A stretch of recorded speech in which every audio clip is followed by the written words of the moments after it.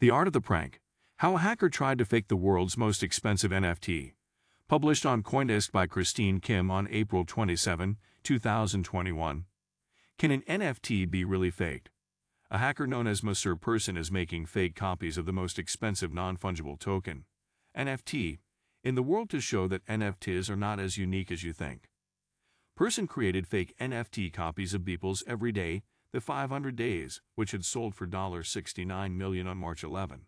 He is not trying to question the authenticity of the original but to challenge you in telling which is authentic or not.